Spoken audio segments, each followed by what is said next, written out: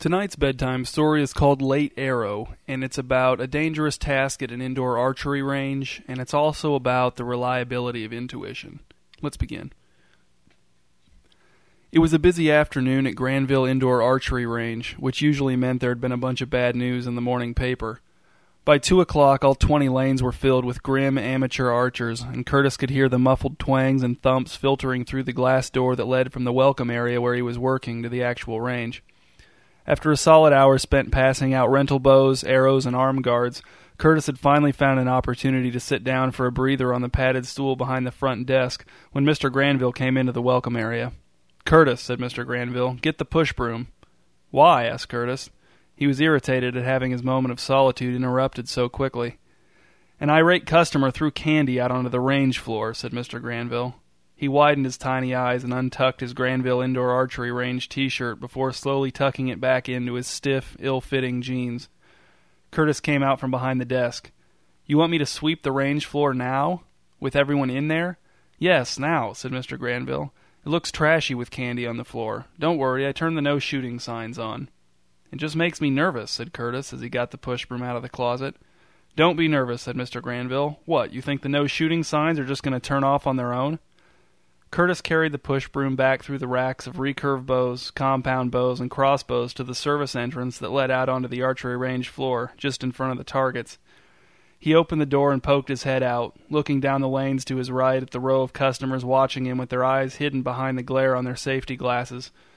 Most of them had set their bows down, and none of them had arrows notched on their bowstrings, but with their quivers bristling full right next to them, how long would it really take to draw an arrow and fire? Not long. Curtis couldn't read the customers' faces. They all looked the same, middle-aged men with baseball caps and mustaches, their expressions giving nothing away. Which one had thrown the candy?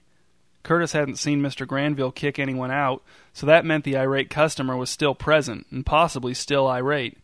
Shooting an innocent teenaged employee with an arrow was a big step up from throwing candy, but irate people don't behave rationally, and when would shooting someone with an arrow ever be more convenient? Curtis took a deep breath and walked out onto the floor, his hands trembling as he gripped the handle of the broom, pushing it in front of him. To his left were the targets, riddled with arrows, the no-shooting signs glowing bright and red above them just as Mr. Granville had promised. But signs weren't foolproof. The signs posted on the walls prohibiting food and throwing things into the lanes had certainly been ignored. Curtis quickened his pace, veering back and forth with no specific pattern to his sweeping, dismayed at how much the candy had dispersed when it was thrown. The whole process was taking much longer than he had hoped, and he could feel the customers' eyes on him. He could sense them fingering their bows, their fingers trailing along the shafts of their arrows. He tried to move erratically to make himself tougher to hit, but judging from the condition of the targets, most of these customers were good shots, and in his effort to sweep up all of the candy so he wouldn't be sent out a second time to finish the job, Curtis was passing much closer to the customers than the 20 yards that separated them from the targets. The large room was quiet, and Curtis's footsteps reverberated in a way he'd never noticed before. It was all too easy to imagine the silence being broken at any second by the whistle of an arrow in flight, the thick, shuddering sound of it punching into his body, his own animalistic cries of agony. Curtis couldn't look at the customers. He couldn't do anything that might antagonize them, that might nudge the unstable among them over the edge. How many of them had grown sick of shooting at a paper bullseye? How many of them had longed for something more satisfying to shoot at? It only took one. Curtis knew that if he looked up, that one customer would see the awareness on his face, and the notion that had been stirring deep inside of him would spring to the surface as a clear directive. Curtis knew that his eyes would give permission. Or maybe that customer already had permission. Maybe the perfection of the opportunity was all the permission the customer needed. Maybe he had already pieced everything together, knew what was expected of him, and was drawing his arrow right now, sighting down the shaft with one squinted eye, his steady hand showing no evidence of the joyful anticipation raging in his heart. As Curtis pushed the last of the candy into a pile in the center of the floor, he knew beyond a doubt, without looking, that the point of an arrow was following his every step, aimed just slightly ahead of him to catch him in mid-stride. It was coming for him, and there was no way to avoid it.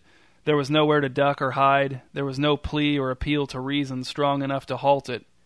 He pushed the pile of candy back toward the service door, watching the brightly colored lumps roll along the smooth cement floor as the bristles of the broom urged them forward. His back was to the customers now, and a spot between his shoulder blades itched with an incredible intensity. He looked up at one of the buzzing no-shooting signs and almost laughed aloud at its impotence. He had already been shot, in a general sense. Now it was just a matter of filling in the specifics. Curtis made it to the service door, which was still standing open, and pushed the pile of candy over the threshold with the broom. Then he propped the push-broom over his shoulder, stepped through the doorway, and closed the door behind him. Mr. Granville emerged from behind a rack of archery calendars and handed Curtis a dustpan, saying, "That was quick. Did you get all of it?" "Yeah," said Curtis. "I got all of it that I saw." "All right," said Mr. Granville with a nod, as he began the whole untucking and retucking process again. Curtis knelt to scoop the candy into the dustpan, and Mr. Granville patted him on the shoulder. "I couldn't help but notice that you don't have any arrows sticking out of you," said Mr. Granville. "I told you there was nothing to worry about." Curtis said nothing as he dumped the candy into a garbage can, but he knew Mr. Granville was wrong. The arrow was still coming, flying at him from an unknown distance, perhaps fatal, perhaps not, but swift and straight and true. It was just a little late.